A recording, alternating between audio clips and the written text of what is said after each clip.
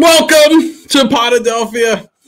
My name is Dave Diorio. You can find me on Twitter at @fat_lobster. And just in the nick of time, I am joined by a guy who loves to polar bear head bob. What's up, Gene? I don't even know your reference this week. That's how out of it I am this week. Well, but I am thinking, here. I'll let you know what I'm talking about. Just in the nick of time. I was just watching too much All-Star Game and didn't realize what time it was and hustled my butt upstairs for a little Potadelphia. Nice. And you can find the show on Twitter at Potadelphia. At Potadelphia, right. Nice job. Nicely done. The polar bear head bob. Did you watch the home run derby last night? No. I missed the actual home run derby last night. Well, our entire episode is going to be about the home run derby. So, all right, well, Buck, we're going to get you caught up. Just kidding.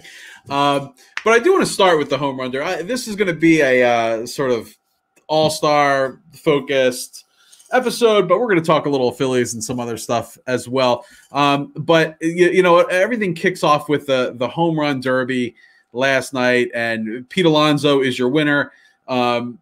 In just sort of epic fashion. I mean, the man just mashed everything. But he was doing this like in between. Was this thing? Like during his like 30-second timeouts, he was just like, you're just in some like a biorhythm. Well, just like a white guy at the bar listening to like the remix to Ignition. You know how we just kind of, you know, he must have had something similar like going through his head. So he was just kind of like trying really hard to like be cool, and it just wasn't working. I mean, it was just. He's cool enough mashing, 500-foot home runs. You don't need to like. You don't really sauce need that. It up with some white boy dancing to make it work. No. When you're on like a field, like you're going to be sharing a field with like guys like Tatis and everything. I don't think you want to get into some sort of like weird dance off with any of those guys. But and there was also an epic battle between Juan Soto and Shohei Ohtani in the first round. And if you missed it, it was really great because Shohei started off really slow. He couldn't get anything going, and he was really the draw. Like everyone was like, Shohei Ohtani is like leading up to the All-Star game. I don't know when it kind of ramped up for him. But there was one point where he was just hitting a home run or two every game leading up to the All-Star break. So everyone is in like Shohei mania. Mania. Yeah, and he really just struggles at the beginning of this, and then he figures it out, and they wind up tying, and then they go to a 1 minute playoff between the two of them, and it's tied after the 1 minute playoff, and then they go to swings, which is they resort to the old format. Where you get 3 swings. You don't have to swing at everything, but you get 3 swings.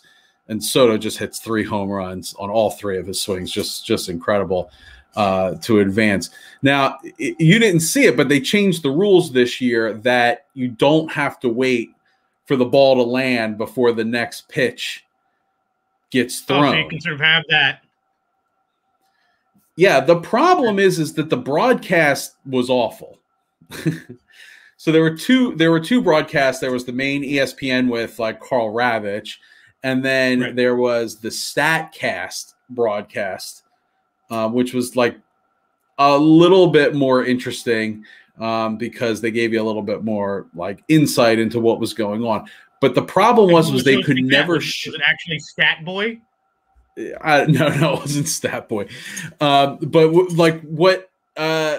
The problem was that no one could figure out how to show you everything. And part of the great thing about waiting for the ball to land was that you got to just watch the majesty of the home run before the next pitch. And I really hope that they revert back to that because there's a lot of times there was a split screen of just the hitter hitting and then the BP pitcher throwing. And you couldn't really get the full impact of like, where is this ball going? How far is it? I think either give them more time and go back to the old format. Why do you think they changed it up? Do you think it was going too long? Were they trying to save time? I think people weren't obeying the rule. Because if what I remember right from 2019, like I was like, well, that ball was supposed to land first before he throws that next pitch. Yeah, I think people weren't following it, and they're like, sure, just more home runs. It's fine. They'll just hit more home runs. Because when you look back, my wife was like looking up, like, wait, what's the most home runs that was ever hit? And I'm like, well, you can't really look at it like that because the rules always change. And she's like, right. Yeah, how did Ken Griffey Jr. win one year with only 7 home runs? Right. And it's like, well, that was the format then. It was, you got 10 outs was the old format. So the home run derby was fun. Do you remember growing up and watching the old reruns of the old TV show Home Run Derby? Do you have any recollection of that at all? What is that? A TV show called Home Run Derby? There was an old TV show called Home Run Derby. And I mean like old show. And the reason why I remember it so well is because it's really where I actually experienced the personality of a lot of the baseball sluggers from sort of the heyday of baseball, like the golden era of baseball. It was a lot of the guys from the mid to late. What's the format of this show? It was like, I believe it was like innings, and you would have no, I mean, I'm literally going back to So it was a home run derby. Yeah. But it was, I mean, it was a television show, and but it had the person who I remember distinctly really liking you got to experience their personality in a way that you never did any other way was it's how I got to know what Roger Maris was like. Maris was a guy that was on it. I'm trying to think of some other guys that stuck out as far as their personality to me. But yeah, I mean, it was a made for TV sort of television show. It was black and white. I think the reruns used to run on ESPN. Oh yeah, this is pretty old. So yeah, I just looked this up. This was a 1960 television show, and it was held at Wrigley Field in Los Angeles. I don't know. I'm reading. Did it only run 1 year? So this may not be great. Major League Baseball sluggers of Major League pitted top sluggers of Major League Baseball against each other in a 9-inning home run contest. Right. And they would show the reruns. And I probably saw, I mean, if it only ran 1 year, I probably saw the same one. Yeah, it was just 1 year. ESPN tried to revive it in '89. I guess that which would have been about right for my memory. To be sort of throwing this. But yeah, I mean, they had, so Hank Aaron was on this show a bunch of times. Harmon Killebrew, Mickey Mantle, Eddie Matthews. Oh man, Willie Mays, Frank Robbins, Duke Snyder was on there. Oh wow. Yeah. So it had some guys that were sort of titans of early baseball, which you didn't really have any other way to experience them, because unlike, now where you can watch games from the 80s fairly easily. Yeah, sure.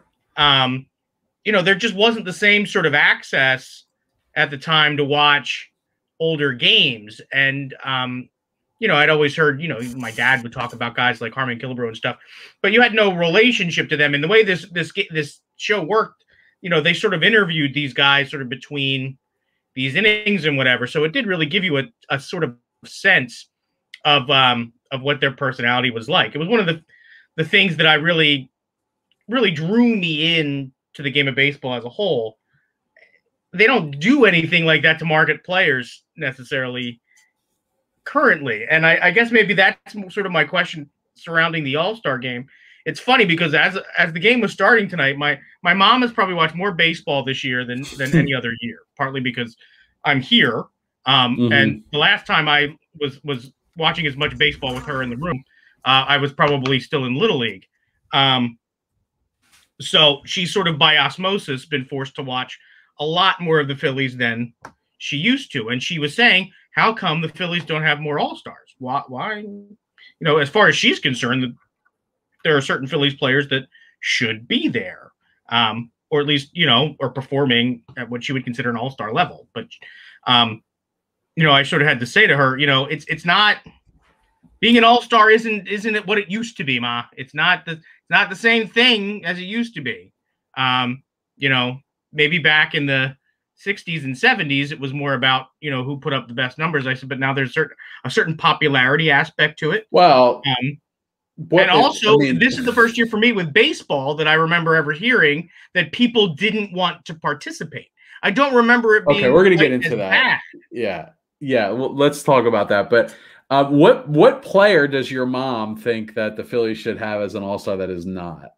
Did she mention like?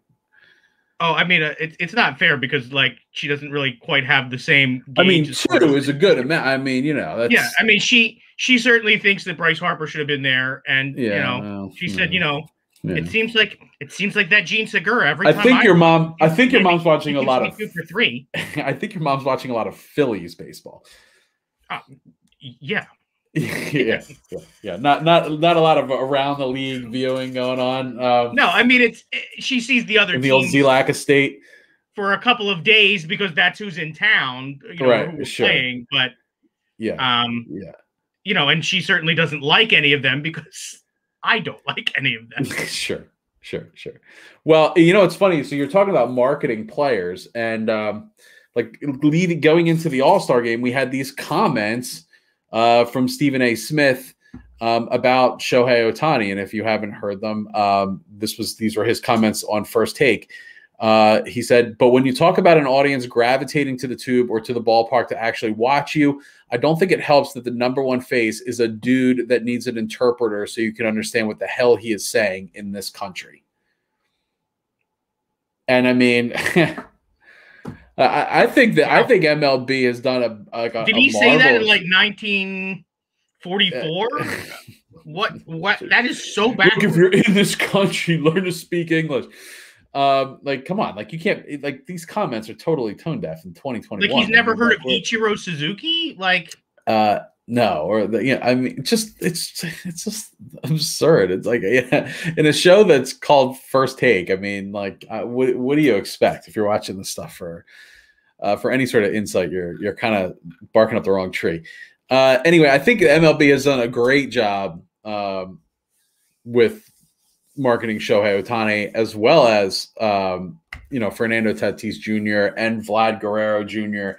And so, I mean, my son, we were at the baseball game on the Friday of 4th of July playing the Padres, and he was like, "Dad, who's my favorite player?" And I said, "Just JT Realmuto." And he goes, "Okay, who's my second favorite player?" And I'm like, "I don't know." He's like, "Shohei Ohtani." He's like, "Who's your third favorite?" Who's your third favorite player? He said, "Fernando Tatis Jr." And he loves all these guys, and I love all these guys. I love watching them. I mean, you think I couldn't wait to see just the first pitch of this All-Star game and see Shohei pitch to Tatis? I was like, oh my gosh, I can't wait. I mean, it's all been sort of anticlimactic at this point because it's all just ground outs and everything. But I couldn't disagree more. I think these guys are awesome, and I love them. I just wanted to just say that was a ridiculous. It's funny because I feel like there's sort of a universal experience to being a baseball fan, to growing up, and getting to sort of re-see that. You certainly have gotten to re-see it through your son, and I am starting to finally get to sort of re-experience what it was like to be a young baseball fan through my nephew. He's finally gotten to the point in his little league career where he's playing games where they keep score and the kids pitch to each other, and I get why they do that, I guess, when they're younger, that they want them to sort of learn the fundamentals without the pressure of competition. But there really is something that you lose until that point when you add that element back into the game. Yeah, sure. So he's at his baseball camp this week, so he's been doing that. So him and I were talking. He came over tonight. My dad's birthday was tonight, so my nephew was over. And he and I were talking. Well, first of all, the fact that now I can sit with this 8-year-old and him and I can have an intelligent conversation around things like the batting average and RBIs and he was talking about how within his little camp the groups are sort of splintered off into their own team. So there's, in his age group, there are enough for there to be 4 teams of kids his age group. So every day they do these little like 3-inning scrimmages against the other teams. And he was so excited because tomorrow, the first scrimmage that he's going to play against, his team is the Tigers, and he's going to play against the team that's the Cardinals. And he said, the series is tied 2-2. It's the rubber match. It's the getaway game. I was like, I don't know that those are all the same thing, bud, but I do understand what you're trying to say. But I get the sense that, leading up to the pandemic, baseball has really been, we always say it's like a provincial sport. Like you always just sort of, it's a regional thing. It's like people watch the team, like their hometown 9, and, you really only get exposure to other teams when they come to town, right? Or whatever. I feel like this year, more than almost any other year I can remember, it's becoming more of a like national scene, right? Like people are watching the Angels, they're watching the Padres. And I think it's the marketing of these players. They're watching the Red Sox, watching the Yankees. I mean, like people have always watched the Red Sox and the Yankees, but and Dodgers and everything. But I just feel like a lot of these players, people are more and more excited to see. Like I mentioned, I was at that game and I was in a line at Federal Donuts to get a chicken sandwich, and the guy, I was chatting up with a guy next to me because we were just like waiting for our food, and we got to talking about Tatis, and he said, "Yeah, that's why I'm here." And I was like, "It's why I'm here too," And I love it. I just love it. I can't get enough of it. I think that baseball has had players like that before. There have been times where baseball has sort of been able to find these sort of storylines. Like when we were a kid, it was Griffey, right? Like when we were a kid, it was Griffey. Like you had to see Ken Griffey, but we never got to because he played in the AL. The other thing about that was, even when you didn't, though, you would find ways to see him. And I remember being 10, 11, 12 and being in those summers, and my friends and I, when we would be at the pool, everybody knew all the batting stances, you know what I mean? And we would go through all of the different batting stances, you know what I mean? You'd have Griffey Jr.'s batting stance, you'd have Mark McGwire's batting stance, with a little bit of the pigeon toe, you'd have Julio Franco's batting stance. And we'd always make fun of him because he was so old.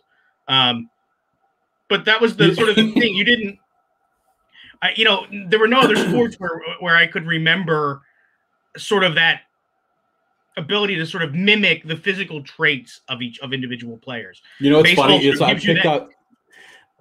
picked up a baseball bat in my living room the other day, and it was just no kids were home, and it was just my wife, and I was like, hey, Kara, check it out, and I did like the Ryan Howard like point at the flying it up, and then I did like the Darren Dalton who had like the bat waggle like right in front of like the catcher calling his signs and stuff. So even at 42 years old, you can keep on doing that, Gene. Yeah, you sort of can't help it. I sort of can't help but pick up a bat and immediately like put it directly over my head. You know what I mean? There's just certain things that you just can't help, and that it's so you don't see people. Maybe in Canada, kids go out back because it's always frozen all the time, and they do different player slap shots. I don't know. Sarah would probably be able to tell us better if slap shot mimicry is sort of a Canadian thing. But you don't mimic defensive linemen's stances. You don't mimic maybe you to a certain degree maybe you can mimic jump shots. But I was a kid who was always short, so there was no way I was going to mimic anybody's dunks. I'll tell you that. Really. That was never going to happen. But I could always do guys' batting stances. I could always run off the diving board, sort of shaking my fingers the way Ricky Henderson did.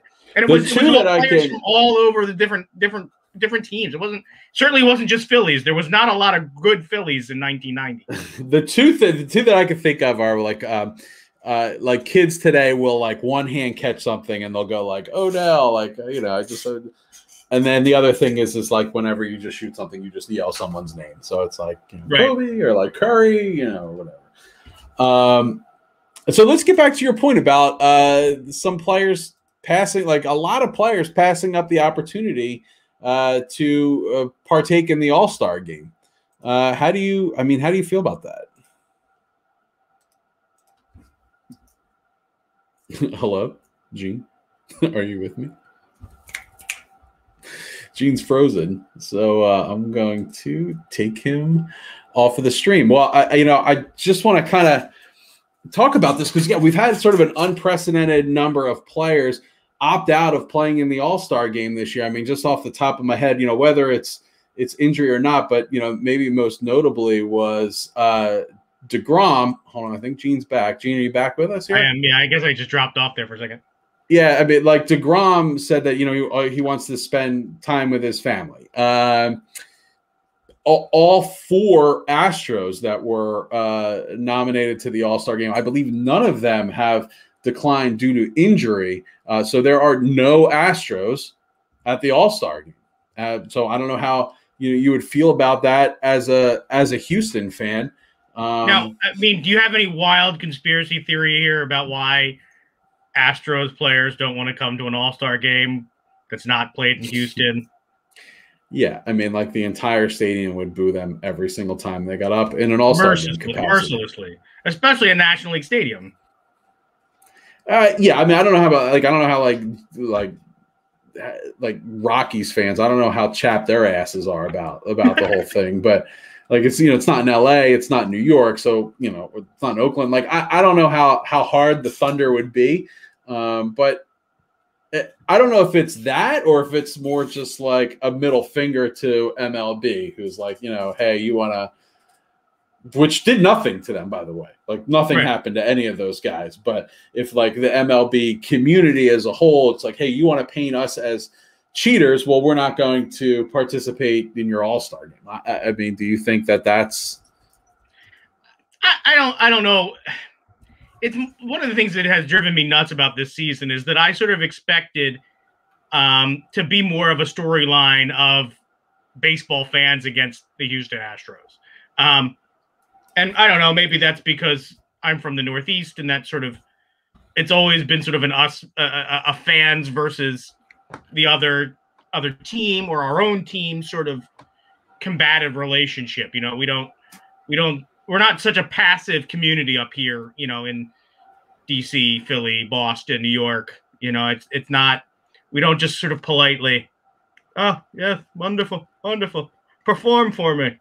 So here's the list of players that are out either due to injury or they have just declined. So Mike Trout, obviously, Jose Altuve, Carlos Correa, Michael Brantley, Shane Bieber, Garrett Cole. Wait, no, those guys are there, aren't they? I thought so. Wait, denotes player who is inactive due to injury or is chosen not to play. Okay. I mean, these guys have asterisks next to their names. Shane Bieber, Garrett Cole. You say Kikuchi. These guys are there. I saw them announced today.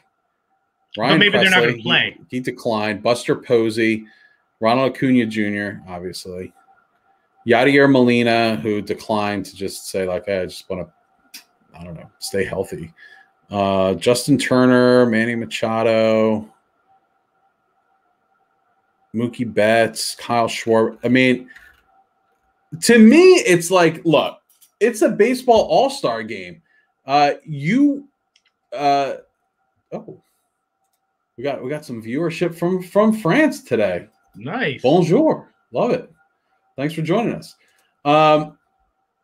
It's the all-star game. You got voted in by fans. Like, people want to see you play. It's a baseball game, It's like, go out there and just play the game. I mean, it's an honor to go to an all-star game. I think a lot of these players are sort of like taking it for granted, and it's kind of the most hallowed of all the all-star games. I honestly think NBA players at this point hold their all-star game at a higher level of prestige than the MLB players do, yeah. And that shouldn't be the case because an NBA all-star game is a circus, I mean, right. Like, it's whatever. This is the closest thing to an actual game.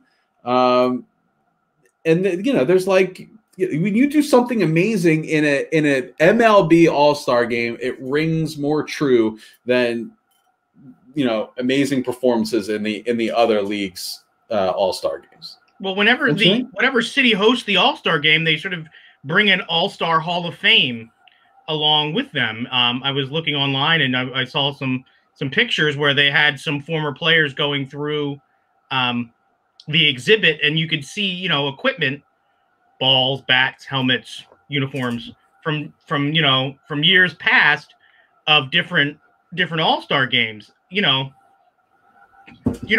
see that in the Pro Bowl. You don't go to the Pro Bowl to see Nick Foles' jersey. There's no connection to great moments in the Pro Bowl. It's just not a thing. The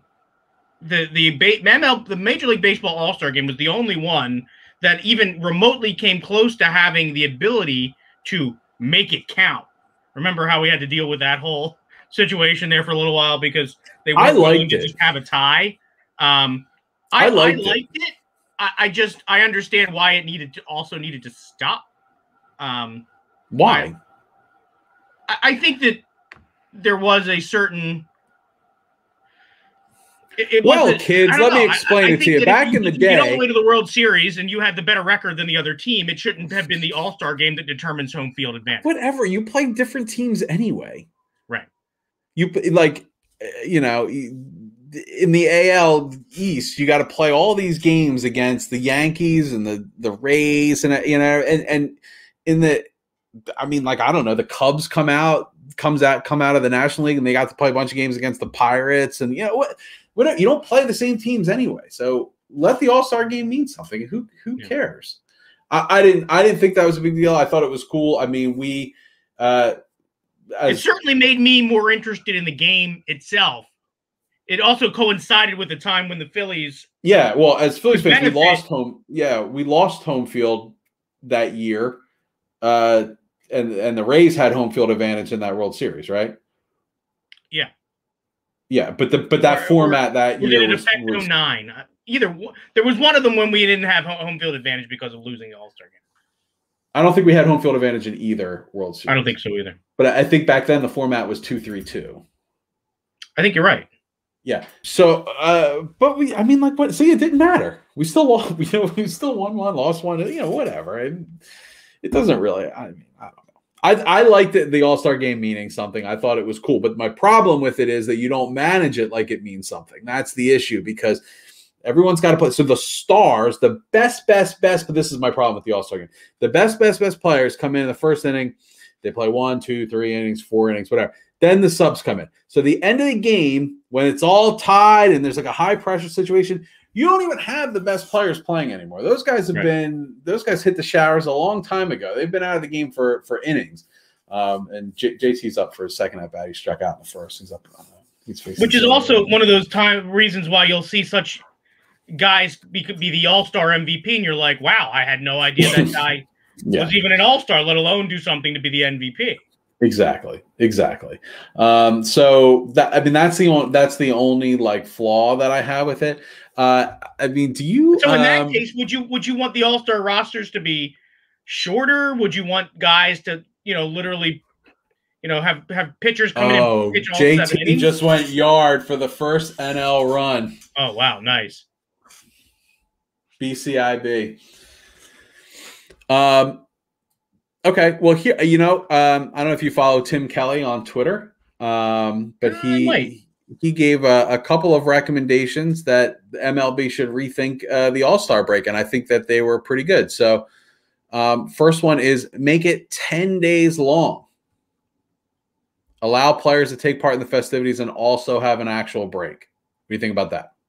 I don't hate that idea. The only reason the only thing you dislike about it is like, tomorrow is maybe the worst day on the sports calendar because there's nothing. There's no games.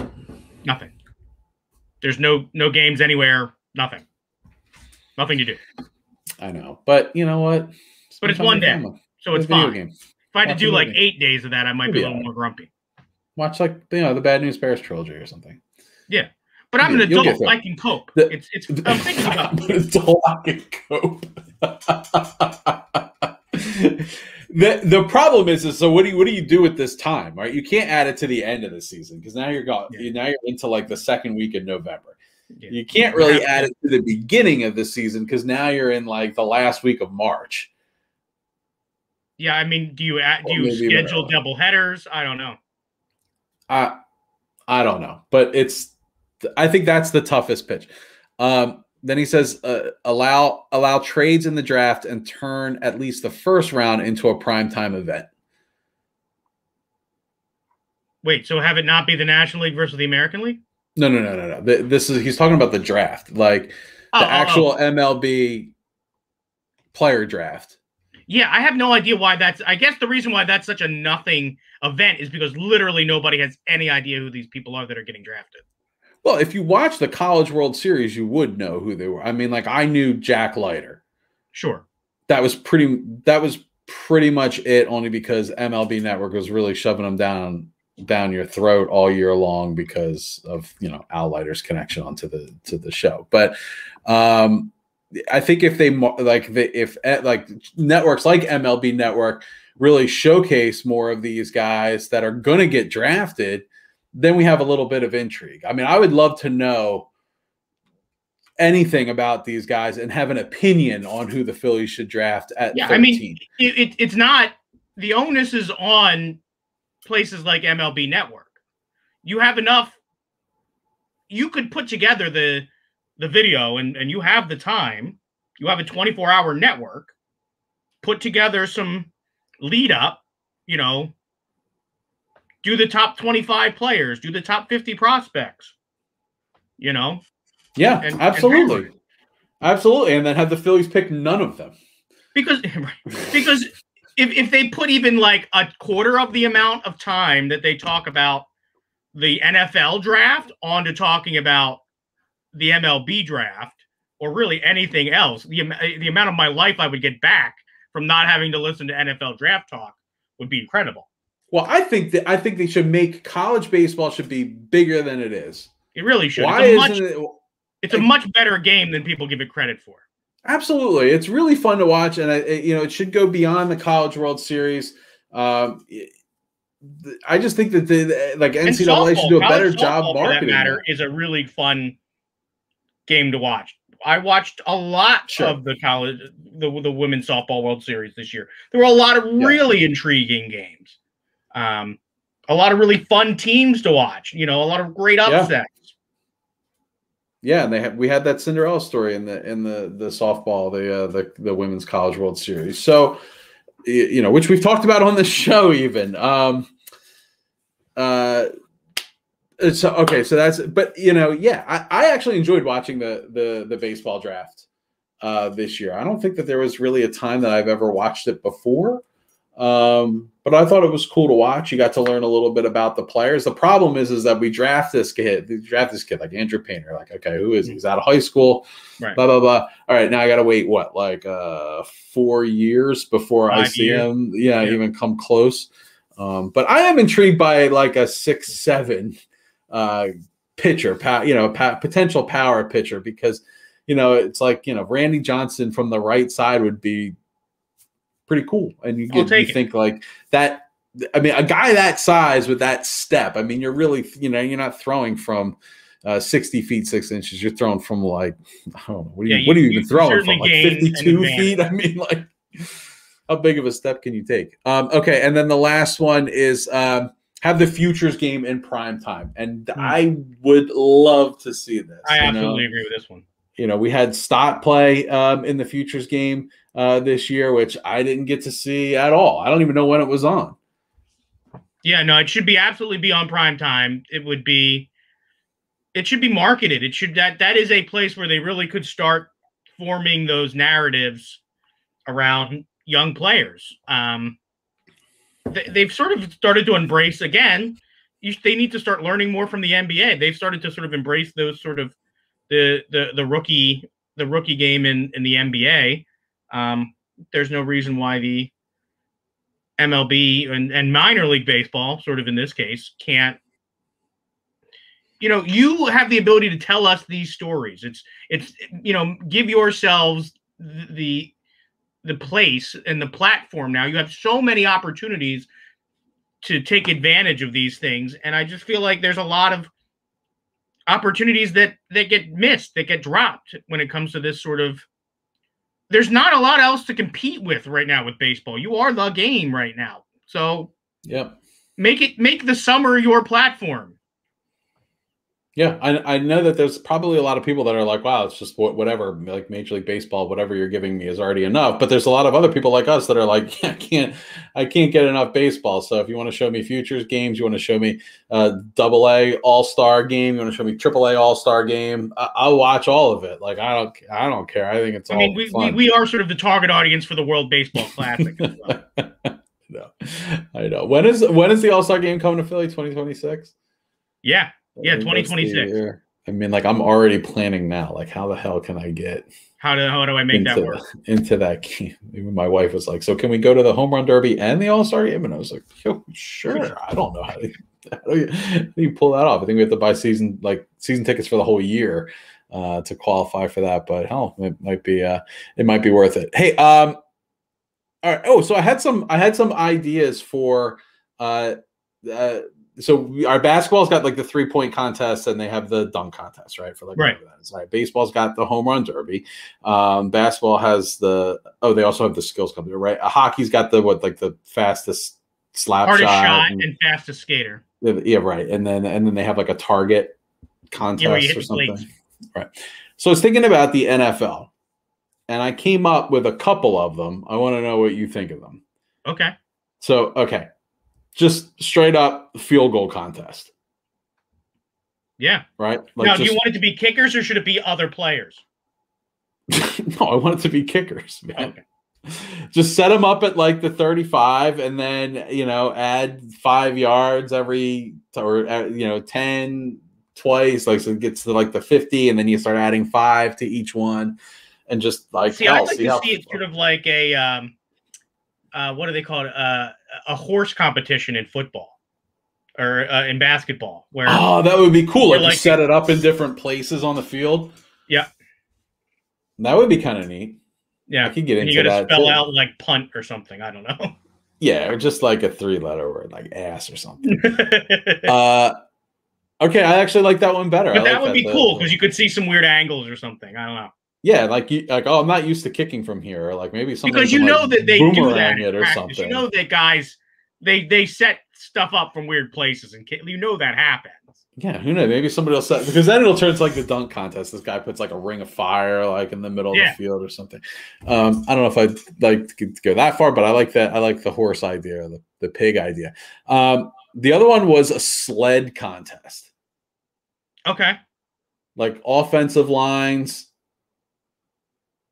Like I don't know how heavy we can make these sleds to see how fast they can push them. Like, I mean, would that be interesting to watch? I think it would. It would be interesting to me. Those are the two I came up with. Yeah, then I ran out of ideas, or I had to go to a meeting. I think in that same vein, I think I would like to watch like sort of like, if you were able to do like the Oklahoma drill, but have it be opposing teams, not like you're just your own team, right? Where you actually see like your best.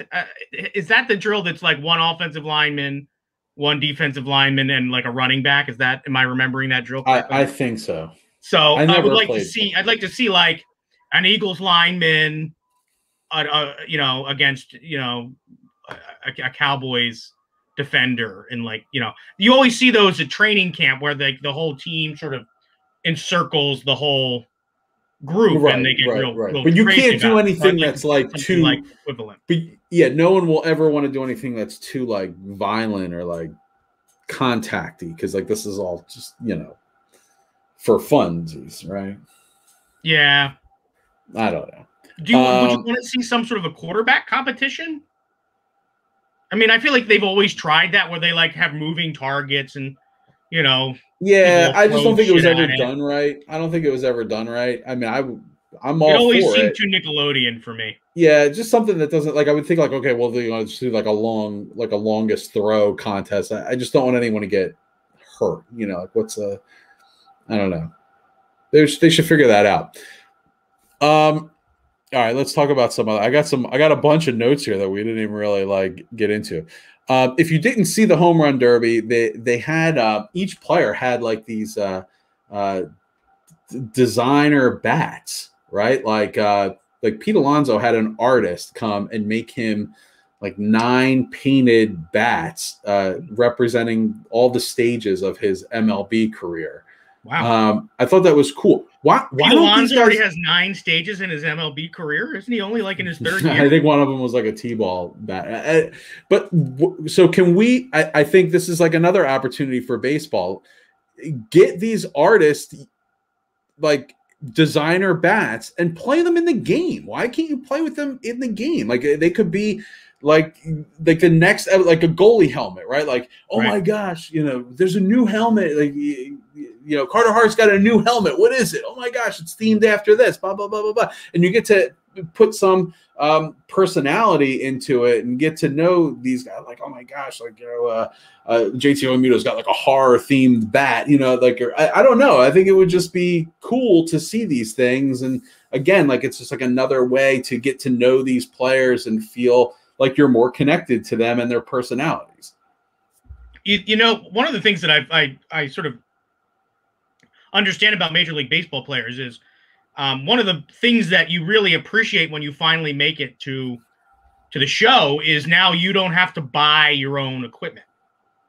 Once you sort of make it into the majors, you're sort of now allotted your equipment. So I wonder if part of that is just the cost factor.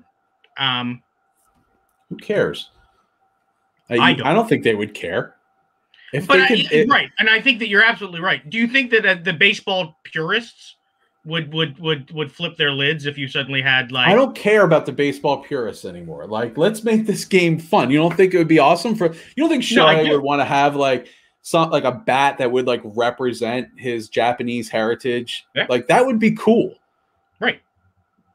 Yeah, I think that one of my favorite things whenever I'm playing on a video game is being able to put each of my player. I sort of adapt all the different bat color combinations. You know what I mean? But that's me because I like to customize crap to my own taste. Very customizable. But yeah, no, I think that what maybe this comes more to the bigger problem is there's that constant conversation around baseball around let's fix baseball. Let's fix the game. We got to fix the game. We got to go and change stuff and we got to fix it because people hate it. I don't think that any of that is true. I think that the whole concept, the whole fixed baseball movement is totally misguided. I think it wants a faster game, but it wants more runs, which are two completely contradictory concepts. You cannot have a faster baseball game and score more runs. The way that you have a faster baseball game is you get more outs. So when you police the game in which it's the way it's being policed right now, and this is back to our fun conversation about sticky stuff on the hats. If you are returning the advantage back to the hitters, they should have been policing against stuff like Spider Gook the whole time. But if you're now going to really come after your pitchers and sort of return the advantage back to the offense, you're going to see longer games. You want to move the mound back. That's going to result in more hits. The answer is to make people not want the game to end. Make it so fun that no one cares how long it is. And that's the thing that baseball just really hasn't understood yet. Just like pop the top off the bottle and just let it have fun. Let these players have fun. Like, I don't care how long a baseball game is like the length of a baseball game. I don't know. It is what it is. If I don't want to stay for the whole game, you don't want to stay for the whole game, just leave. I don't care. Right. It is what it is. But like, let it be fun. If it's fun, people will watch the whole thing. Like I said, I went to that Friday night game. It was an extra innings game. first off, it started at 6, which was awesome. Like, normalize starting baseball games at 6 o'clock. My kids went, they stayed for an entire 10-inning baseball game. It was awesome. They weren't sleepy or anything like in the stands. Like, just do that more often. And the game itself was a blast. So just let it be fun. And I think things like bats, like player bats, and getting to know these players more, make that happen. All right, let's talk about some other stuff. We got to get to the uniforms because I think we've put off talking about these All-Star Game uniforms for like entirely too long. Ever since they were announced, we were like, oh, we got to talk about the All-Star Game uniforms. All-Star Game uniforms are a thing in baseball. How do you feel about that? It's funny because I was thinking about this in preparation for the show. And I think that one of the problems you have with uniforms of this sort of brand in general, your either your conference branding or your league branding or your regional branding, if it's East versus West or World versus North America in hockey. Yeah. The problem is, especially in baseball and football, you have a tendency to err towards the side of patriotism. And I don't mean this in a political sense, but I mean this in a color palette. What you end up with is lots of different versions of blue uniforms and red uniforms. And the problem is blue and red uniforms do not necessarily always make the coolest uniform. And I say this as a Phillies fan. I don't necessarily think that the Phillies uniform is the coolest uniform in baseball. It's definitely not. Hot take. Yeah, no, but, it's not even close. Think about if they had just made all-star uniforms with throwing out the whole idea of like we play for the American and the National League and we have Eagles as our symbol and red and blue colors. Like if they just went for we are gonna come out with the coolest looking possible uniforms we can. Now baseball I think has been known, and they aren't doing it this year, but there have been years where they would just wear their uniforms during the game. That's like, every year. That's every year. You just wear your team's uniform. If you are the home team, you wear your home team uniform. If you're the road team, you wear your road team uniform. That's it. It didn't seem like this year they were doing that. It looked like this year they were actually in their like all-star uniforms. Yeah, that's it, because this year there are all-star uniforms. Oh, okay. This is like the first year of that. They've always had like BP all-star jerseys that they wore for like the home run derby and like batting practice. Well, now they have these all-star game uniforms. So a couple things about them that I think are weird. One, that for as long as I've lived, the National League has been blue. The American League has been red. Right. This year, the all-star game uniforms, which sounds weird to say, the American League is wearing all blue. From the hat is blue, the jersey is blue, the pants are blue. They are a blueberry. They are the blueberries, the American League blueberries. The National League is wearing all white. Everything is white. Shirt, pants, they look like painters. It's just all white. And the other thing about the uniform is there's three letters that go on the side of the chest to individualize these guys and let you know what team they play for. So JT Realmuto's jersey says it has a big P, it's got a big H, and it's big I. He plays for Philadelphia. And the logo in the middle, right? Yeah, well, that's what I'm going to get to. Shohei is LAA because he plays for the Los Angeles Angels, right? And then overlaid on top of it is your logo, right?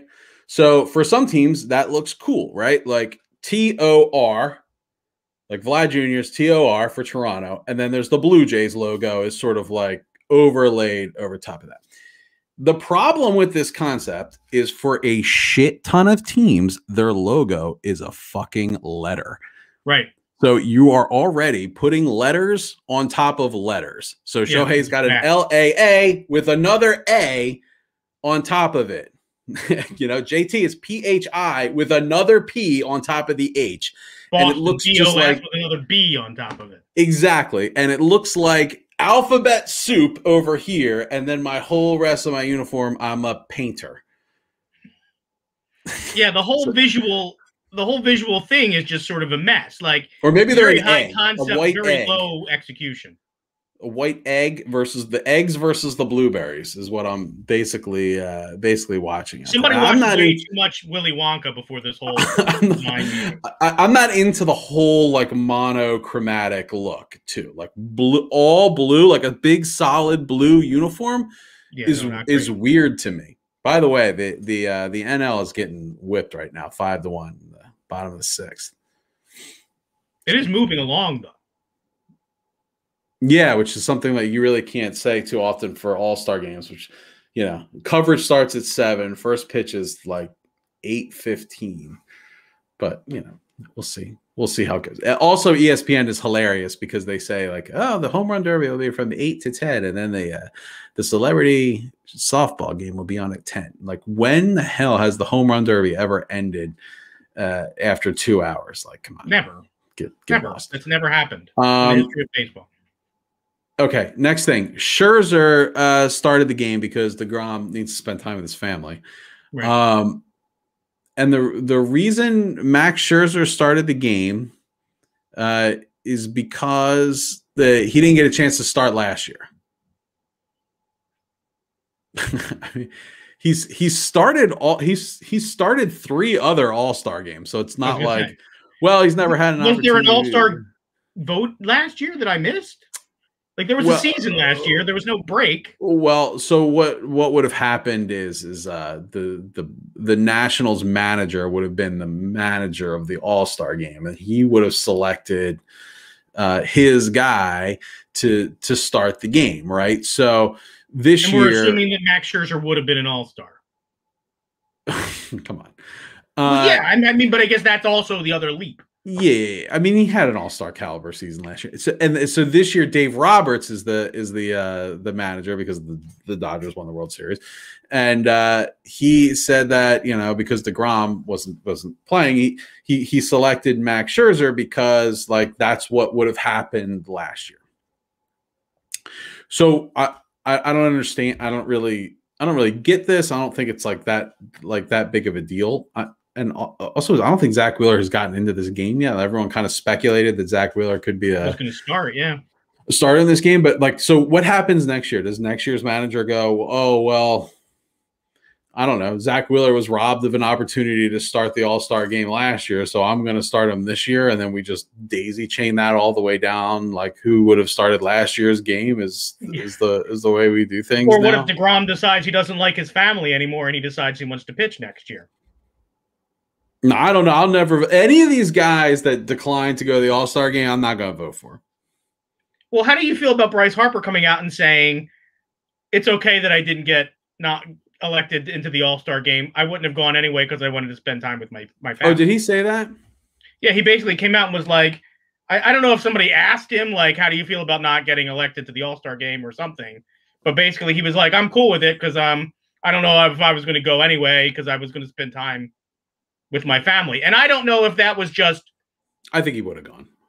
See, I do too. I think that having seen Bryce Harper... Now, he's never made an All-Star game as a Philly, but having seen him play in an All-Star game as a National, he seems like the type of guy that loves being in an All-Star game. He brought his dad with him to the Home Run Derby. Yeah. You know, this is a guy that likes the whole atmosphere. So it doesn't make a lot of sense to me for him to be like, nah, I don't want to go to the All-Star. That just doesn't compute. So, meh. All right. I don't know. But I also don't want to hear that from my guy. I don't want to hear that from Phillies. I don't want to hear if I make the All-Star team, I'm not going.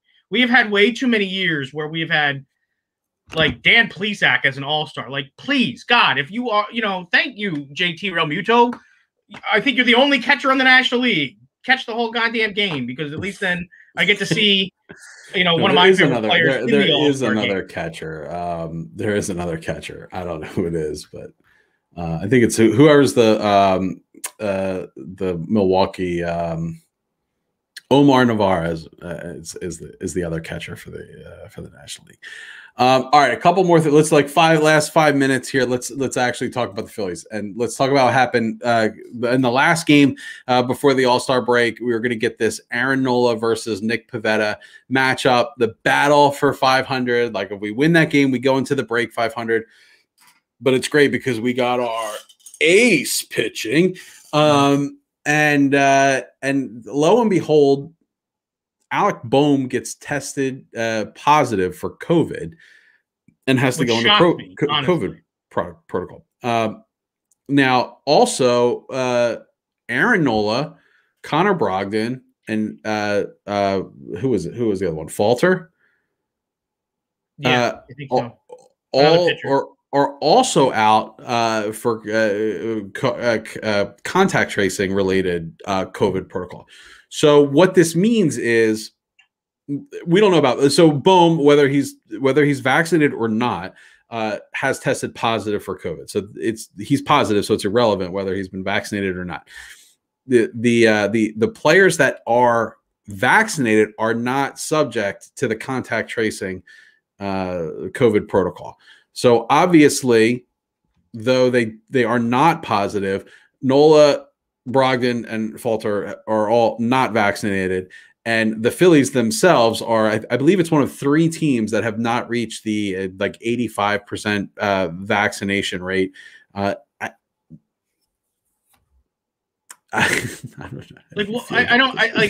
don't understand this nationally, but I certainly don't understand if you played last season in Major League Baseball and you now have the opportunity to not have to deal with all of the COVID nonsense, not nonsense, but all of the protocols that you have to go through that you went through last year. If you could just not do that by getting vaccinated, why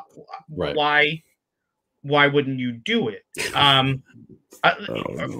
You are a person who is, even just from the very nature of the fact that your job requires you to travel as much as you do, whether you're traveling on private planes, either here or there, you are going to be in lots of other cities, in lots of other places, all of the time for the whole summer. And all of these guys have families. Why are they not taking the precaution to protect themselves against a virus? I don't understand. Word on the street is that Brandon Kinsler scared a lot of players off from getting vaccinated because he said it caused some shoulder stiffness or neck tightness or something like that. I guess a bunch of players were like, okay, well, screw that. I'm not gonna. Well, I mean, it does seem predominantly pitchers too. Well, I think that's how the contact tracing worked, is because, well, I don't know how Bohm and then the pitchers, or maybe it's many of the hitters have been. Yeah, maybe you're right. Maybe it's the hitters have been vaccinated. Now, from my understanding, is Didi Gregorius cannot be vaccinated. He's got some underlying health things going on. Well, that's different. So I don't know how it works. I don't know how how is Bohm not affecting any of the hitters, but all these bullpen guys and I don't know. Maybe it's just annoying to me because it's just annoying to me because it was an important game, and the only reason why we couldn't have our number one pitcher pitching is because he's not vaccinated. So I don't know. Well, and it's mind-boggling that here we are, halfway through the summer with this whole thing, and why are we still having half the team just suddenly have to disappear for contact tracing? Why didn't you? The vaccine has basically been available since the season started. I don't know why the Phillies medical team isn't giving these guys better advice. I just can't figure it out. You have a pandemic, and it's we have a vaccine for it. To say no, I don't. Your job involves traveling to multiple cities across the country. You are the type of person that would carry the virus from one place or to another. It's just so. It's just. I mean, even if you know, the stuff that came out with Johnson and Johnson, right? Like there's like an issue that's, you know, your odds of catching and dying from COVID are greater than any issue related to, I don't know. I can't. Can we, I don't know why I started talking about this. I didn't want to talk about it anyway. All right. So before we go, because no, we're not going to go yet. I want to talk about like one more thing. And then if it's not what you wanted to talk about, we'll do it. Okay. I want to talk about Vince Velasquez. So Vince Velasquez leaving Fenway Park the other day was heckled by, I think, a Phillies fan. I've seen the video. It's hard to tell. It's unclear. I think it's a Phillies fan. He calls him a disgrace. Is that what he said? He called him a disgrace, or was he like, pathetic? You're pathetic. Yeah. And you were walking out to the bus, you get called pathetic, right? So Vinny Velo turns around and says, you know, hey, fat ass, why don't you get out there and try to do it? Basically, I'm paraphrasing, but he definitely calls him fat ass. Yeah.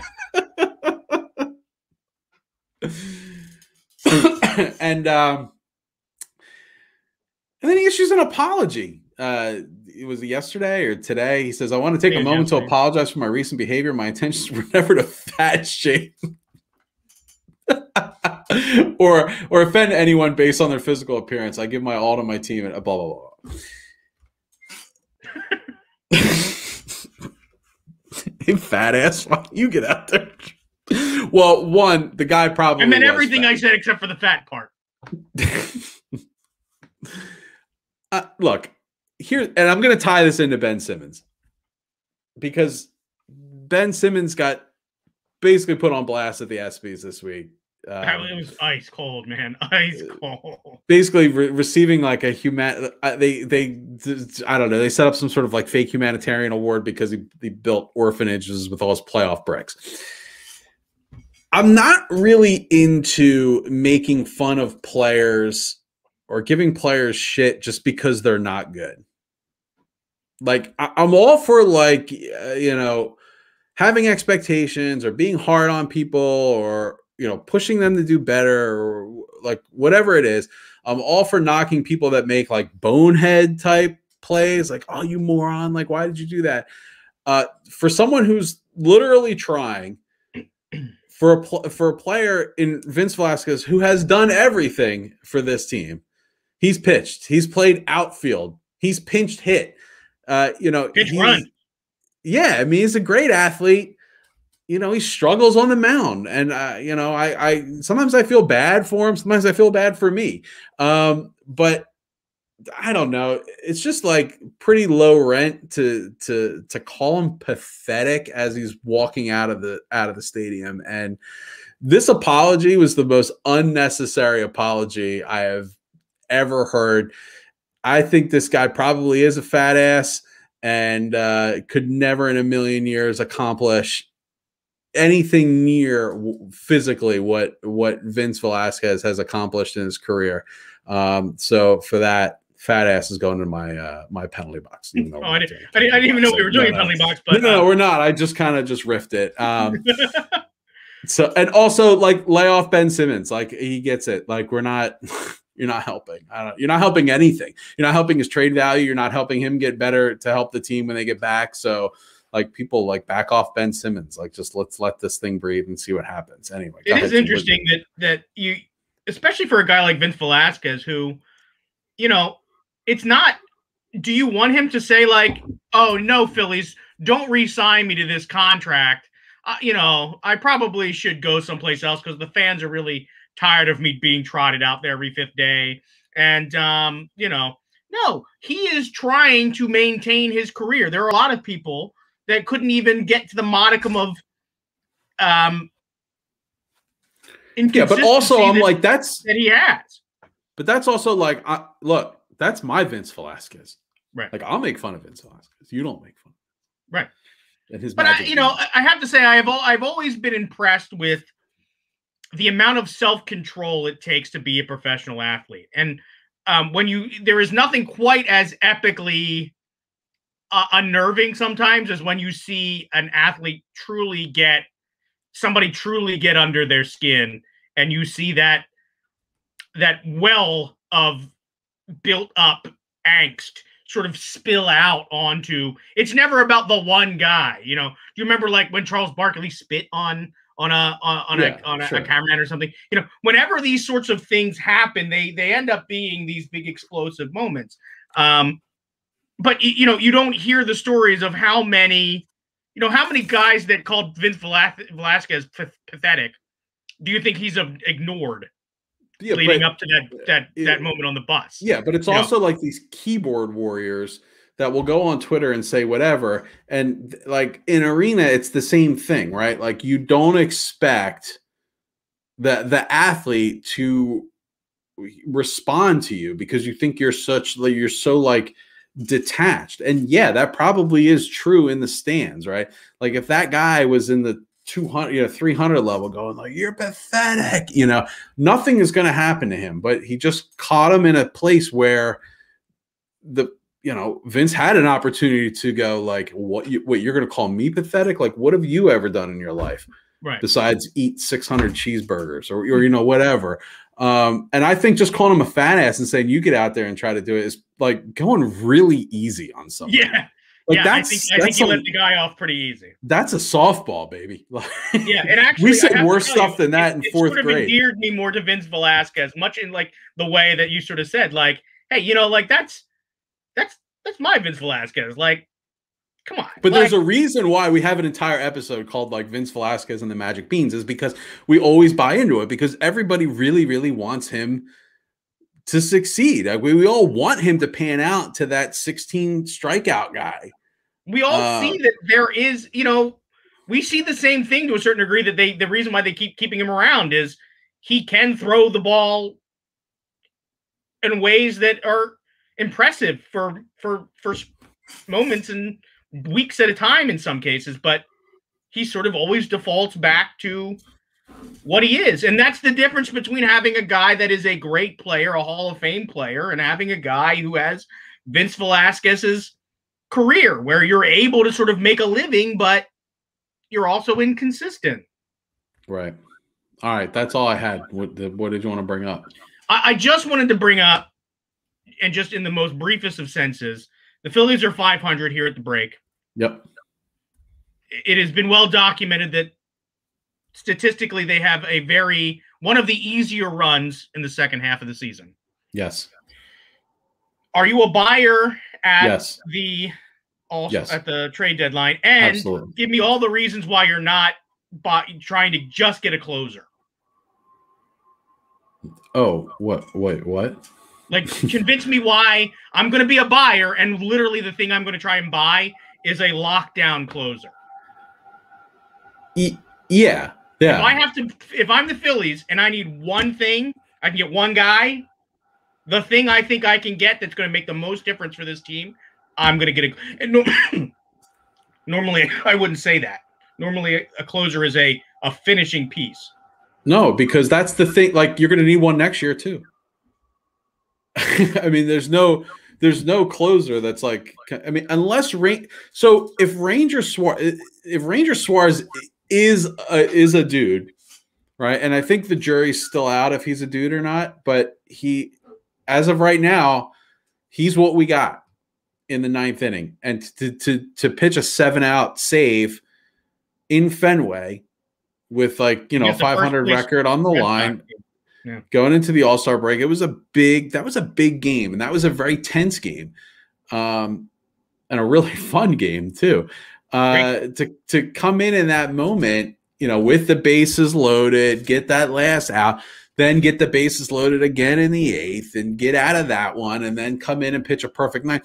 I mean, I don't know. He's getting tested, and he's passing. So if he's a dude, and you get another back end bullpen guy that can hey, maybe Ranger's the eighth inning guy, and then Archie Bradley gets moved to the seventh inning, or maybe Ranger's the seventh inning guy. It gives Girardi so many more options, just like one more reliable bullpen arm, and then I think an outfielder. I don't know where. I guess center field would be great. I don't know what Odubel's situation, what his injury situation is right now, and obviously, what happened to Roman Quinn, and we still haven't seen Adam Hazley yet. So I don't know what, like, the center field position is still like a little like weird to me, and I don't know about like Jankowski being a guy you can rely on. This Janikowski guy or whatever in center field, he doesn't. He seems like he can field the position okay. I just don't know. I mean, the problem has been offense this whole season. But yeah, here's my where I'm sitting right now is I expect the Phillies to win this division at this point. With the injury to Acuna, you don't think it's Acuna? No, with the injury to Acuna, and all of the other problems that the Braves have, like Soroka out for the season, and with what happened to Ozuna. And they just aren't deep. The Braves just weren't. I just think that was falling. Always the problem with the Braves is if they had something like this happen, they weren't deep. I have a hard time believing that they're going to do it. Now, the Mets are a problem, but I just think the Phillies can outscore the Mets. I feel like their pitching staff is talented but not durable. So I don't know. Like, I feel like every other week we hear this, like, DeGrom left the game. Or, and the Phillies have had good games against DeGrom. They've actually beaten him at least once this year. I'll tell you who I like. I like this Taijuan Walker guy. Mm-hmm. But after that, Peterson. I don't know. And I mean, the Mets are going to be buyers too. So you gotta think about that too. Imagine how scary the Mets would be if they kept Wheeler. Yeah. No, I'm glad that the Wheeler plays for us. Yeah. Yeah, so I expect the Phillies so it's going to be. I think they've sucked me into a certain degree to at least be. They got to be buyers anyway, Gene. Because look, there's no way out of this. The only way out of this. Yeah, what are you going to sell? Well, I don't know. But exactly. But the only way, I don't know who you're going to trade. Who are you going to trade? But the only way out of this is to spend and win. Right? There's no, like, you can't tear it down. You can't build it up internally, so you're going to have to get pieces from the outside and then do it through free agency, because there's just no other way. There's just no other way out of it. You have to you kind of got to Brian Cashman this thing. Well, and it's amazing to me because really the Phillies, I mean, they have had dead offensive periods, but really seriously, if they had truly fixed the bullpen, which they said they had, which we all had questions about, they would be in front of this division. If you look at the games that we have given back because of, games we were winning in the 8th inning, 9th inning that we lost, then we are in front. We're winning this division. That what your problem is. Yeah. Yes, you have had periods where your offense was not clicking, but you have had enough offense. And right now you're just coming off a road trip where you scored almost like 90 runs or something insane. Yeah, and Neris and Alvarado are virtually unusable at this point. And they were always big question marks to begin with. Alvarado. Yeah, but Alvarado was supposed to be like, we got this electric 100-mile-per-hour guy from free agency. It's gonna help fix the bullpen. Well, he's not even a piece. A strike. He's not even a piece, and he's out of control. He's gonna kill somebody. Throw a strike.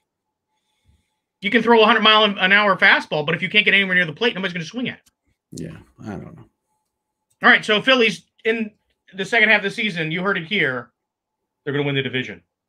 I think they'll be in first place in mid-August. Man, and then we're going to wish we had Gabe Kapler there to see it through. Well, do you know we don't have a single home divisional playoff series? No, I'm sorry. We don't have a single divisional series in the month of September at home. We don't. Oh, at home. Wow, that's weird. Yeah, I'm just going to bring up. I'm sure we play the Mets in September. We always do. I'm sure we have a series in Atlanta, and we probably have 4 games against the Marlins. Yeah, so I know we have a late August series against the Nationals because I'm thinking about going down. So I know that is a thing that exists. Oh, are you? Mm-hmm. Yeah, I'm thinking about going down and seeing the Phil's Nats. All right, let's see here. So I'll do that later. So we have this Mets series here early August, and that'll be when we go into first place. Okay. I think. And then so we look at September, and there's not so we play the Braves on the road at the end, Mets on the road here in the middle. That could be a huge series. And then a road series against the Marlins. So not a home divisional series. Yeah, see that Wednesday Nationals game there?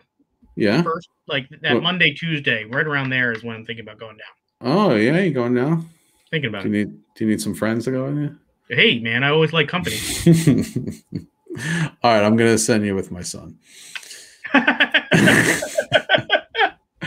right, that's all the time we have for today. If you haven't done so already, please remember to rate, review, and subscribe to the show on iTunes or wherever you get your podcasts. Also, check us out on social media, Facebook, Twitter, and Instagram. Just search Podadelphia. If you have any more time in your podcast listening day, be sure to check out the Whip Around for all the week's weird news. And also check out the Painted Lines on YouTube or wherever you consume social media. They got you covered 4 Philly sports. We'll be back next Tuesday talking about what else? Phillies, right? We're inching ever closer to Eagles training camp, though.